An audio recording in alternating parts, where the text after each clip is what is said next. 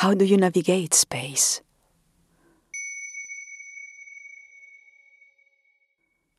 Are you inside it? Outside it? Or somewhere else?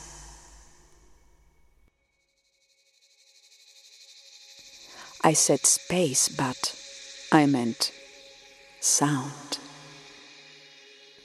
You know, for us eye-dominant species, the concept of space is usually translated into visuals.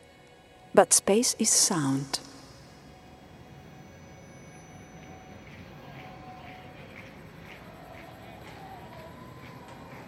The sound that we make together in the world. Sound that creates a global composition. Because you see, sound is a connection. Sound brings us together intimately in listening and sound making. We are almost never aware, but we do create an astounding polyphony.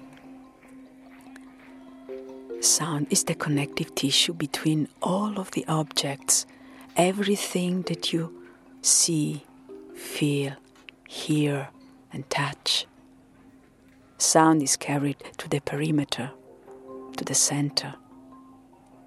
Sometimes it is uttered and understood. Other times it is interpreted by an individual passing by.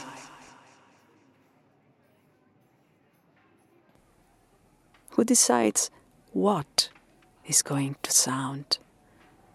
Is there a collective exercise?